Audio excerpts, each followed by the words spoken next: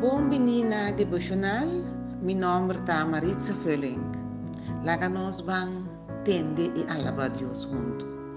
Me está dizendo o seguinte versículo. Mateo7, versículo 12. Well, trata outro gente de turcos, mescos que buque para não tratado. Para sombra, essa aqui, tanificação de lo que lei e profeta não tacinha. Mateus 7, versículo 12.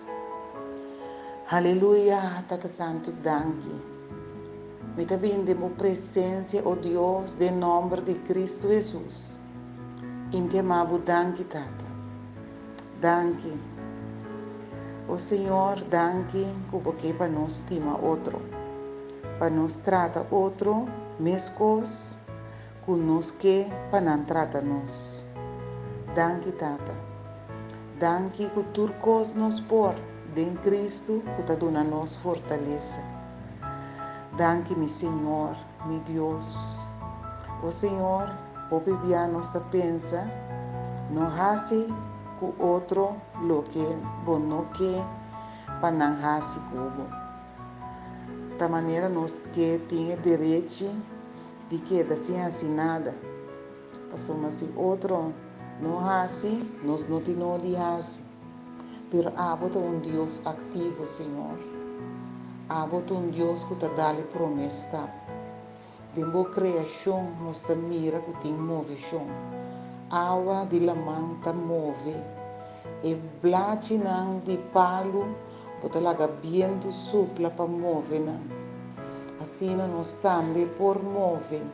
Para tratar outro gente, mescos conosco para não tratar nós. E nós sinta guarda, ou que assim trata, para sombra toch não a trata nós. O Senhor, laga nós da gente não que te dá promessa, o brilho, o ânimo, o coragem. O sim, Senhor, para nós estar ativo, para sombra volta Deus ativo. Danke, danke para bom amor, danke para bom cuidado, danke para boa movição, boa atividade de nossa vida. Danke, Tata. Oh Deus, me pedimos, siga bendicionando-nos.